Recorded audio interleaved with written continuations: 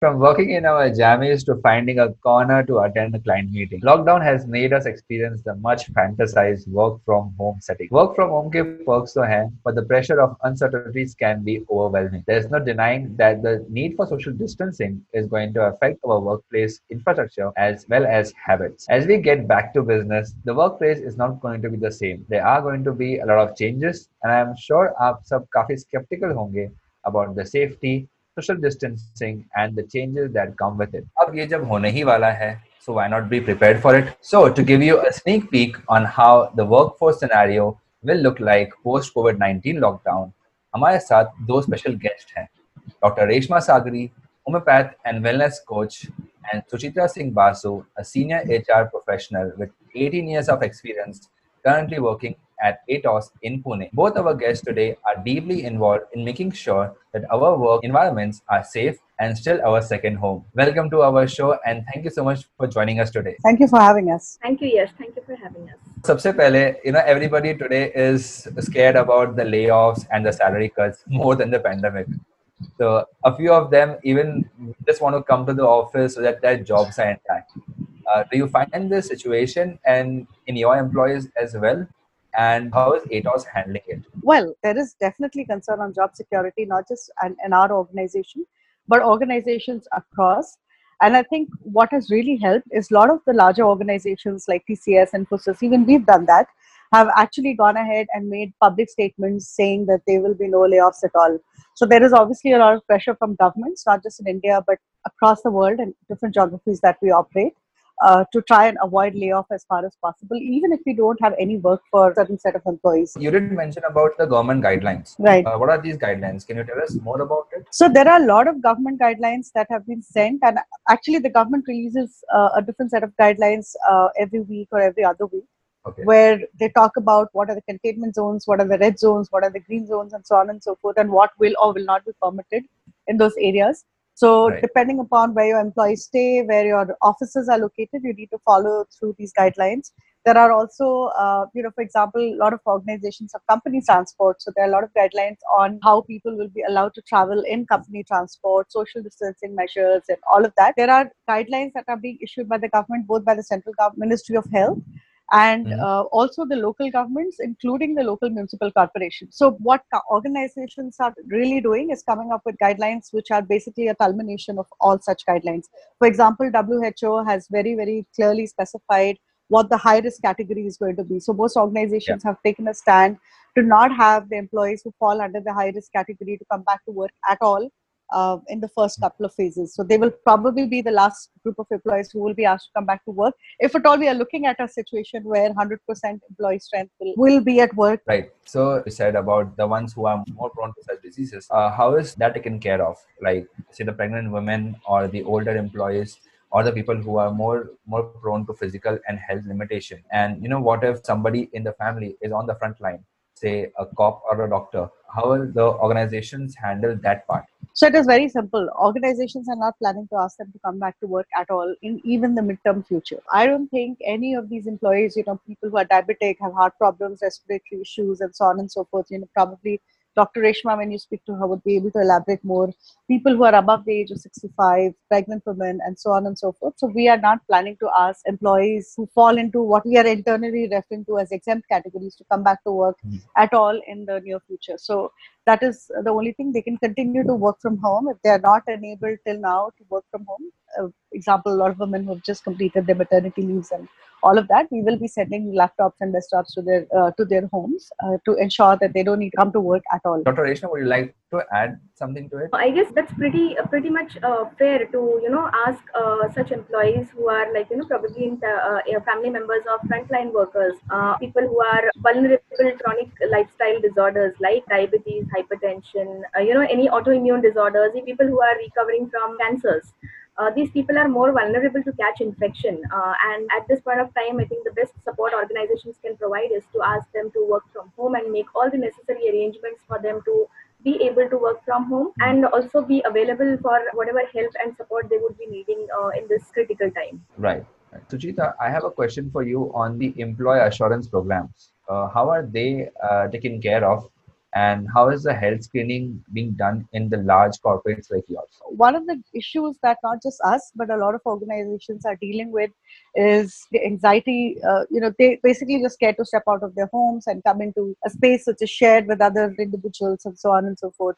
So what we are basically doing is putting together a very, very crisp, clear set of guidelines for which will be shared, an employee handbook kind of thing, which is going to be shared with all our employees, which will enlist all the precautions that they should take, not just while they are on campus, but also while they're commuting to work, and what they should do once they get back from work. So, for example, as soon as before you enter your house, wash your hands, change your clothes, have a shower if necessary. Don't touch anyone till any of this is done. Even if you have kids at home and things like that, that is one. The other thing is we are also talking and communicating a lot about what our sanitization procedures are going to be, what kind of social distancing norms we are going to follow, and so on and so forth. As late as August, we are not planning to have more than 30% employees on campus, okay, which basically automatically ensures social distancing, because the employee density in space is much, much lesser than what the space is meant for. So a lot of employee assurance programs actually include a lot of communication that you do with employees to address their anxiety levels, as well as the anxiety levels of their friends and family and basically loved ones, telling them that they'll be safe if they come to office, and the organization in itself is going to do anything and everything that they can to ensure that employees are safe while working on campus.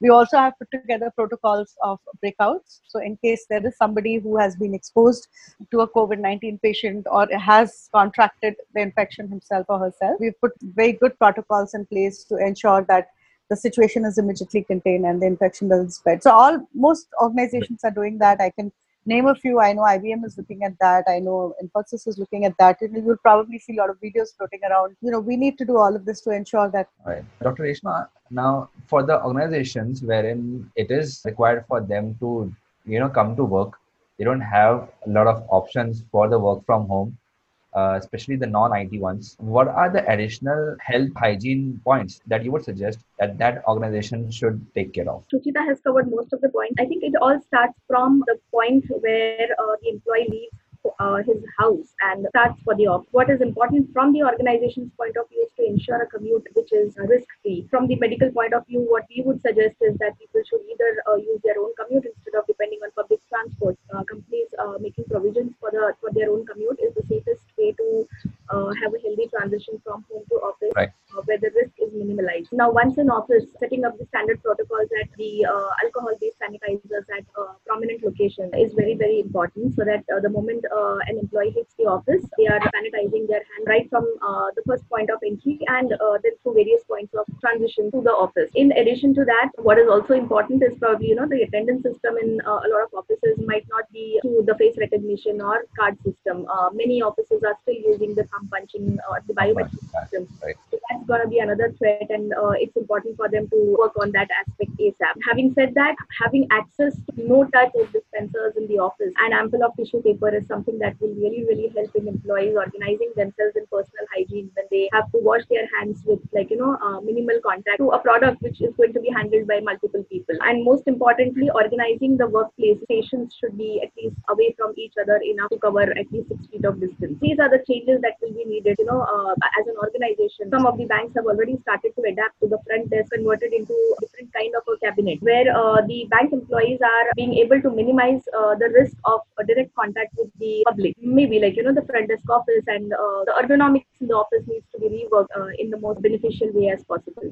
So yes, while you're working on the desk, social distancing norms can be followed. But how are the social distancing norms and the hygiene guidelines, which you just mentioned, going to affect our chai breaks and the lunch breaks and other social life? So I think there won't be too many of these chai breaks in person for a while. Okay. What we have also said is when people get back to work, as and when they get back to work, most organizations have meeting rooms and conference rooms and all of that, and people get together in these meeting and conference rooms for meetings. But most organizations have basically put an end to that, and they've said that there won't be any, even if you're in office, please use your virtual tools to ensure that people are connecting and meeting and all of that. All the cafeterias, etc., there are lots of photographs floating around, but you have to maintain a 3 feet distance with whoever you are with at all times. So all of this is going to be followed. The social distancing norms, whether you're talking to somebody or not, have to be followed even with your chai breaks and all of that. As far as possible, we are advising employees to bring their own cups and things like that. We had actually done away completely with disposables to basically ensure a plastic-free environment. In this particular situation, we will either encourage employees to use their own, spoons and cups and all of that, or else just give them stuff which is eco-friendly and disposable. So those are some of the steps that organizations are taken. But yes, there is, people do miss the one-on-one contact. So what a lot of HR folks are doing in many organizations is we are putting together a lot of ways to engage with your co-workers virtually. There's a whole bunch of engagement programs and fun activities that we have put together and we've designed and rolled out, which will enable people to connect, one-on-one, and all of that will be done virtually. So that is already been done. So we are trying to minimize in-person connection as far as possible. Even if someone has to do that, the social distancing guidelines have to be followed. Right. Just to make sure that I heard you right. So those long conference call meeting will not happen. Oh, they will happen. They'll all happen on the phone or on Zooms, Zoom call kind of thing. So then even if we are sitting in the office, we'll still be on our headphones and on Zoom and everything, not personally talking to each other. No. Office room. At the most, you can wave to your friend who's sitting across the aisle. So, that's one of the reasons why most organizations are looking at a staggered approach of getting employees back on campuses to automatically reduce the number of people on campuses. A lot of questions were answered by you. So thank you so much. And before we end, any concluding comments from you too? It is a difficult time for organizations, for businesses, for employees, everybody. This is a situation which has forced us to care not just about ourselves and our immediate families and friends, but also about the world in general. Because, as Dr. Reshma would confirm that, you can be asymptomatic but still be a carrier. So one of the reasons why social distancing is being stressed on so much everywhere, whether, when airlines open up and when restaurants open up and so on and so forth, is because of this one particular reason. Because something that you do foolishly might actually end up endangering the life of someone else. So business has to go on, world has to move because the economy is already not in a great shape. Yes, we'll have to get back, but we will also have to do that as responsible citizens. So Yash, I would like to share something over here. This time is really difficult, not just from the physical health point of view. We all are worried about, catching or acquiring a COVID infection physically, which relates to physical health. But then, each and everyone, right from a child to a senior citizen, is going through, and including pets, all of them are going through a lot of mental and emotional turmoil. Sensitizing the organizations or the key people like team leaders, managers, even the top management to work on a holistic approach towards the employees would go really well in the long run, especially when problems like excessive stress, not just because of the fear of catching infection. Now when people start moving to offices and to and fro from home and offices, there'll be a lot of stress about whether I'm going to catch infection. Did I get exposed to something that I'm not supposed to? The risk factors are going to increase, and so the stress factors are.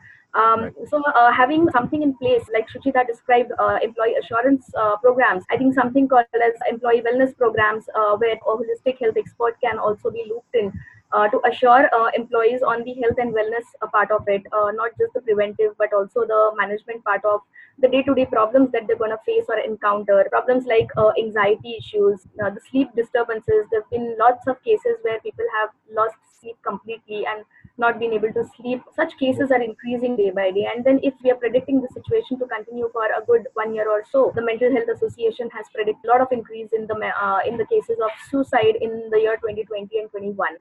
So this is the long-term result that we are apprehending, and maybe the right steps would be right in the beginning to have an expert on board who can probably run or engage employees through timely intervention, resilience building abilities, or coping up skills and problem management skills on a day-to-day basis would really help organizations in the long run.